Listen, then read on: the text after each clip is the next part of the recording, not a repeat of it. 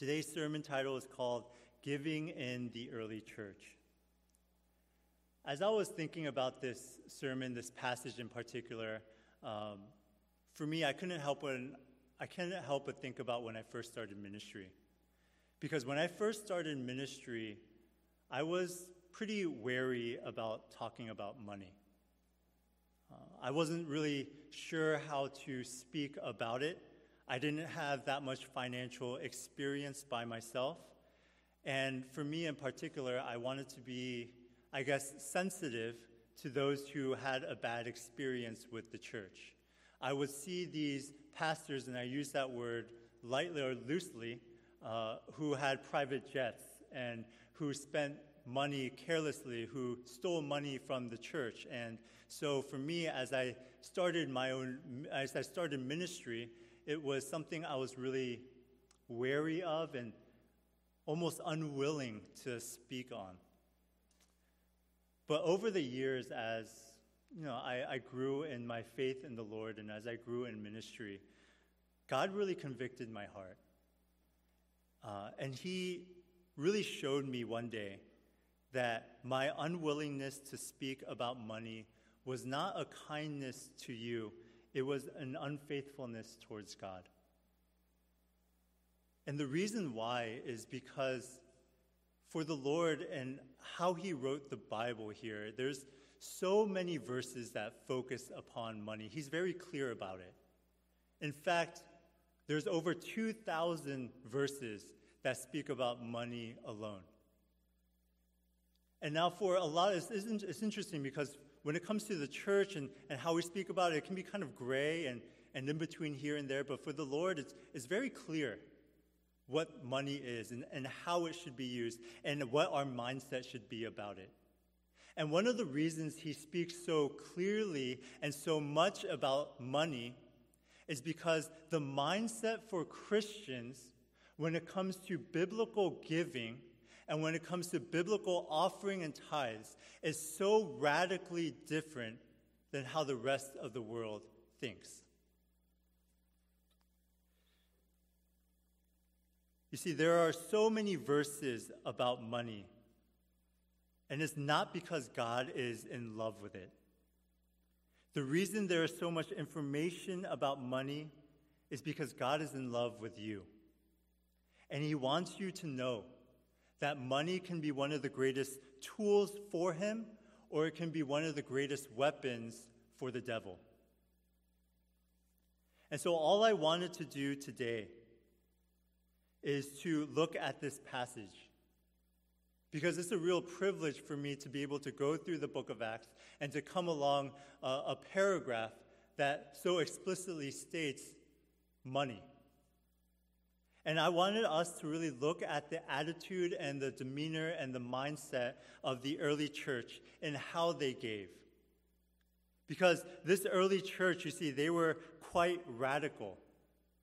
And all I wanted to do is just look at some of the principles here that are going to be important for us today. Right? You see, this passage in particular is quite significant. And one of the reasons it's pretty significant is because it's a break within the narrative. For chapters 1 through 4, what we've been doing is looking at Peter and John really closely. It's been almost a first-person perspective of them, right? Going back and forth, back and forth. And in chapter 5, we do the same thing. We talk about this couple, Ananias and Sapphira, and we go back into that first-person narrative. And yet, this one paragraph right in the middle doesn't do that. Luke, he takes a step back, he zooms out, and he focuses upon the entire church. And he talks specifically about giving. Now, one of the reasons Luke does this is to make sure we understand the big picture.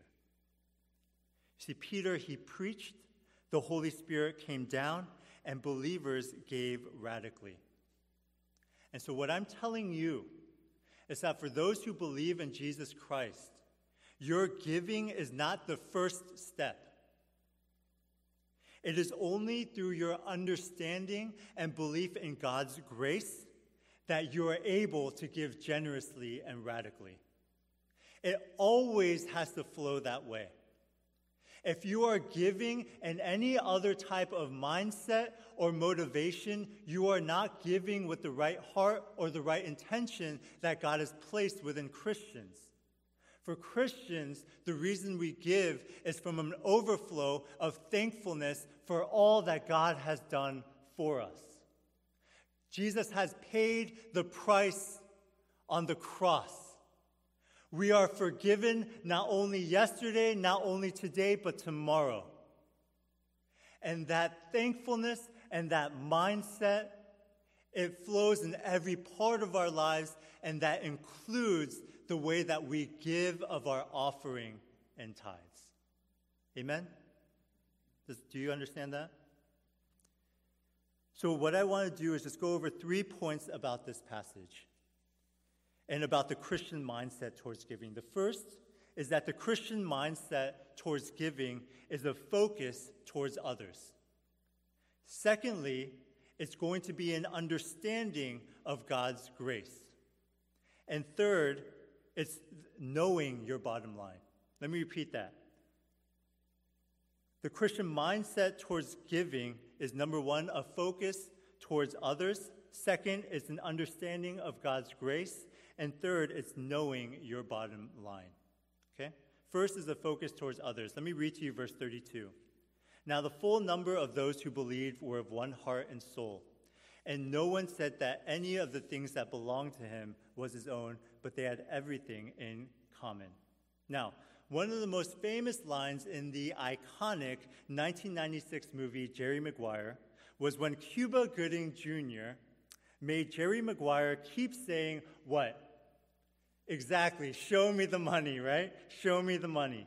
For Cuba Gooding Jr., the reason he played football, the reason he put his health on the line, the reason he sacrificed so much was to get his money.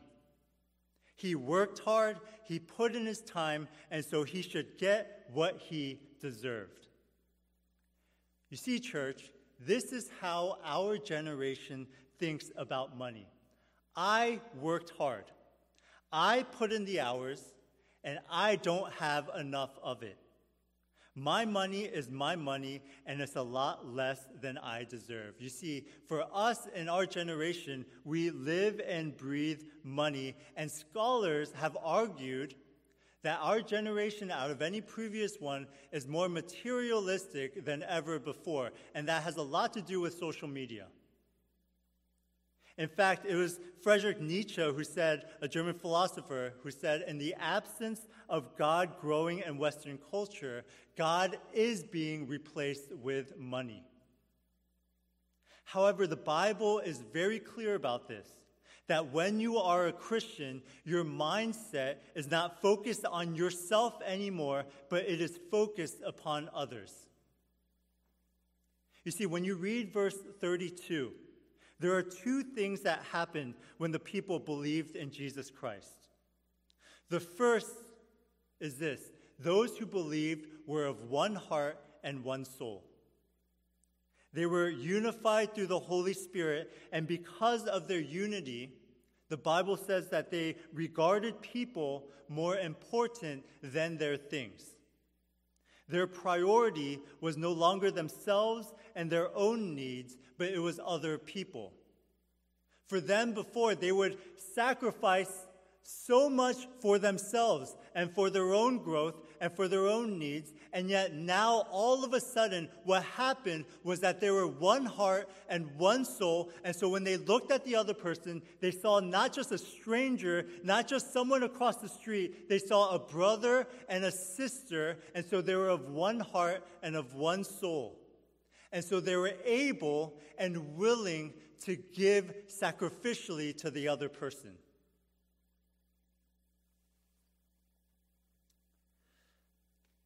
That is the first thing. The second thing that happened is that those who believed had everything in common. You see, the word for community and commonality that's used here is koinonia. Now, a lot of people mistake this verse as support for communism in a way, right? But that's not actually what this verse is saying. The main difference here is that the believers, and this is key, willingly. The believers willingly gave of everything. It was their active and aggressive choice towards giving to that brother or that sister. They were willing to give. A biblical scholar named William Lasore said it this way: communism essentially says, what is yours is mine, I'll receive it. Koinonia says, what is mine is yours, I'll share it. See, they were willing to give of their possessions and their money because they were unified under Christ. When you become a Christian, your heart prioritizes its relationship with other people, and it deprioritizes its relationship with things. That was what was radical about Christianity back then. That was a radical type of mindset. Church, can you say that's any different than today? That people would prioritize one another over things. Does the world do that? Absolutely not. Don't you realize that's how dangerous the world has become? That's how dangerous social media has become. When it prioritizes how much you can get from others, how much you can receive, how much you can earn, and all of those different things. And yet when it comes to relationships, when it comes to sacrificial giving for the other person, there is not a single word from any social media influencer.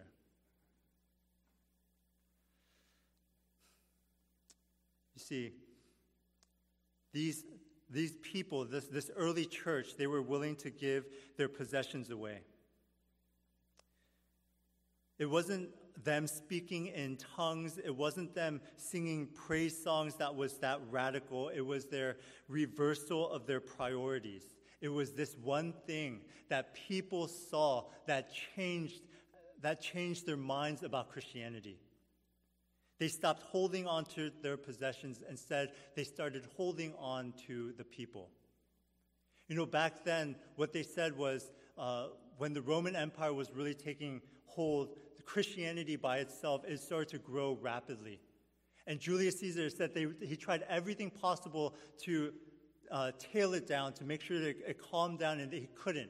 And one of his transcripts he wrote to another commanding officer. He said, look, the reason that Christianity is spreading so much is because they are giving so sacrificially to others. And he wrote that in exasperation. He was so upset with how Christians moved. And yet that is our call as well, church. That is how we should be processing as Christians too.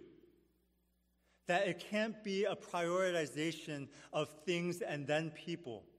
It can't be a prioritization of ourselves and then others. God has called us specifically to be caring and loving for others first.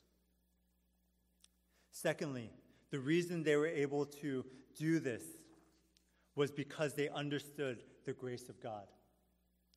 In the iconic story, A Christmas Carol, sorry, I keep using iconic, Ebenezer Scrooge was taken by different ghosts to show how greedy he was.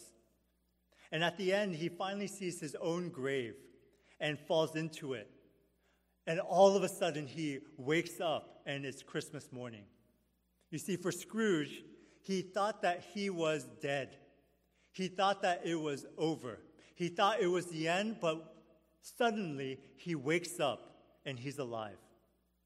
He thought that he wasted his life on money, but now he's able to live life right. His mindset completely changed because he was given a new life. Do you see how parallel that is to the Christian mindset, church? Do you see how connected that is to how we should be processing our giving and our love for others? For Christians, when we accept Jesus Christ as our personal Savior and Lord, we are born again. But do you see how the grace that we are given is so much greater than the grace that Scrooge was given? Because for Scrooge, he was given a second chance to right his wrongs. He was given a second chance to go back in time and live a new life. And yet for Christians, what we know is that grace isn't just a second chance. What we know is that grace isn't a chance to redeem ourselves, because Jesus Christ had come down not just to give us a second chance, but to clear our slate forever. He came to put his blood upon us so that we would be innocent, so that when we are looked upon by God, we're not seen as sinners anymore. We're not seen as mistake-prone. We're not seen as people who have done bad things again and again and again. We are seen as his sons and his daughters, and that is not going to change. It says that in the Bible. Your salvation is secure in him. It cannot be taken away. If he was able to overcome death, man, he is able to overcome anything that comes within your life. He's not giving you a second life to redo the things that you messed up on. He's giving you a second life just to be grateful and live for him. You are free now. That is grace. Martin Luther, a famous pastor, he used to get up every day and look to the heavens. And he would say, "You are my goodness. I was your punishment. You assumed everything I deserved and was, so I can receive everything you deserve and are." Church, we are immeasurably rich, and we have been given the greatest gift in the history of the world. You see, you and I are a part of God's family. And nothing, no height, nor depth, no angels, nor demons can ever separate us from that. You see, our mindset is different than the world's, because when we look at money, when we look at material things, we say, look, this is a small thing compared to what I have and what I will never lose. That's why in 2 Corinthians 8, man, when Paul asked the church to give, he says this: I'm not going to command you. I am not commanding you. I'm looking at the sincerity of your love. For you know the grace of Jesus Christ, who became poor so that you can become rich. You see, Paul's saying this: look, you know, I don't have to command you. I don't have to guilt trip you. If you're a Christian, then you know what grace is, and that's what's going to motivate you to give. Our giving is based on our understanding of what Jesus Christ has done. And church, this leads me to my last point, that the Christian mindset towards giving is knowing your bottom line. Verses 36 to 37 says this: Thus Joseph, who was also called by the apostles Barnabas, which means son of encouragement, a Levite, a native of Cyprus, sold a field that belonged to him and brought the money and laid it at the apostles' feet. For us, we're going to be hearing a lot about Barnabas later. But here, we see that the first mention of him is when he sold his field and gave away his money. Now, the reason Barnabas was able to give so generously and so radically was not because he held money as unimportant. He knew that money was important. Church, we know that money is important. God understands that money is important. The reason Barnabas was able to give radically was because his bottom line was God. Church, money is a good thing. It's an important thing. It's how people are able to provide for their families, and it's how we as a church are able to support our missionaries abroad. I don't know if you know this, but we give $30,000 a week to our missionaries. That hasn't stopped during COVID. We are continuing to do that. We give over half of our budget to supporting the vision that God has placed here. And we know that in order to support more missionaries, in order to fulfill the vision that God has placed here, we hope that God will bless the members here monetarily so that we can pour out even more for his kingdom. However, money becomes evil when it becomes your bottom line. Now, what is a bottom line? For companies, many of them will proclaim that the environment is good and that they love the environment. They will proclaim that they love taking care of their employees. However, if the environment gets in the way of profits, they will choose profits. If providing for their employees gets in the way of earning more money, they will choose money. For these companies, they will say a lot of things about what they love, but when it comes down to it, their bottom line is money. Church, what is your bottom line? When things come up against each other, when you have two opposing forces, when you have two things that you love, what is your bottom line? You see, the Bible speaks about money again and again because there are so many people who call themselves Christians, but their salvation is found in how much money they have. There are people who call themselves Christians who say that God is their priority, but inside, when there's two opposing forces coming against each other, they choose money. You can fool me, you can fool others, but you cannot fool God.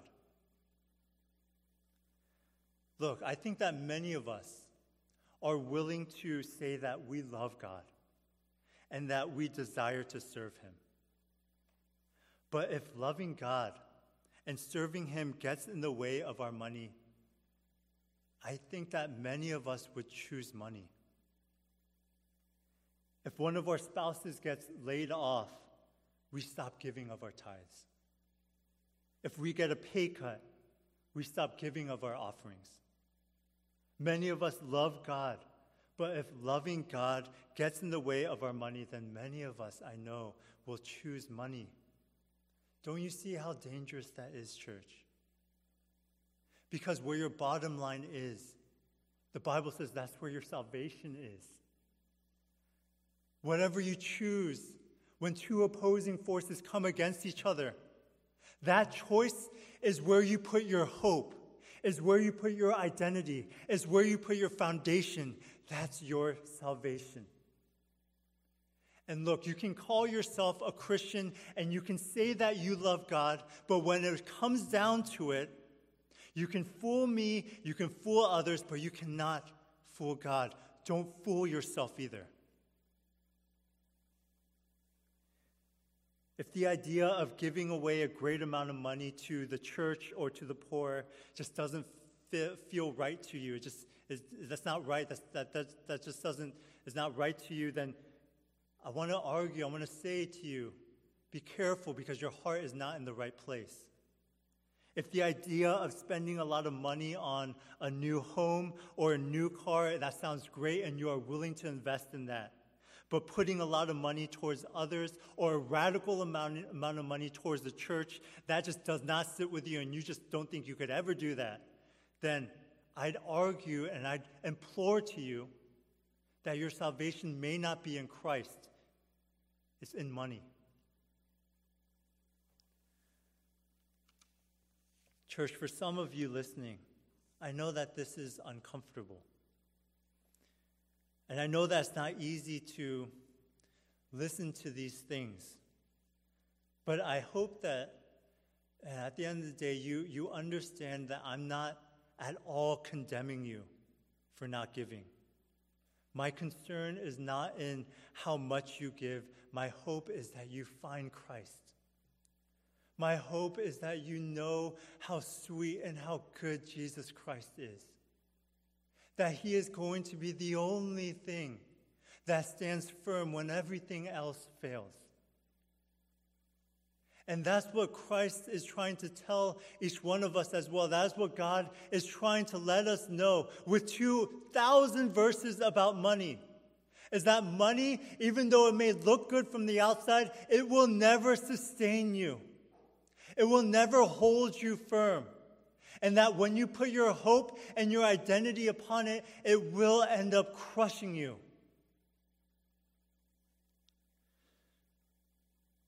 My hope is that this would spark something within you. That if this is you, that you would turn to the Lord today, that you would repent and come to him.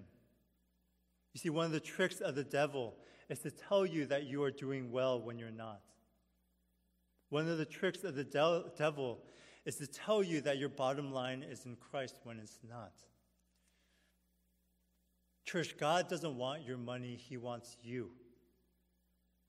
He loves you so much that he sent his one and only Son to die on the cross for you so that you could have eternal life. When you know Christ, he's not just going to be a part of your life, he's going to be everything. And I'm not going to need to convince you or guilt trip you into giving. It'll come naturally. Church, our joy and contentment is not found in how much or how little we have. It's found in knowing that Jesus Christ has given you infinitely more than you deserve. We are saved forever. Do you realize that? Does that really register with you? That this life on earth is only a fragment. We are only dust here. It's going to quickly come and go. I just turned 32 a couple days ago. I feel like I turned 20 yesterday, literally. And I know that tomorrow I'm going to be 40, and the next day I'm going to be 50. And soon my life is going to flash before my eyes. That's on purpose. Our life here is only dust. It's only a breath in the wind. But guess what? Jesus Christ has given you an eternity with him. You are no longer lost. You are no longer purposeless. You are no longer heading towards somewhere that you don't know. If you believe in Jesus Christ as your personal Savior and Lord, your eternity is secure in heaven. You will be going to a place where there is no more mourning, where there is no crying, where there is joy, where there is contentment in our Lord Jesus Christ. You will be in heaven with him forever. That is where your heart is. That is where your motivation lies. And your giving flows from that. Amen? Let's pray.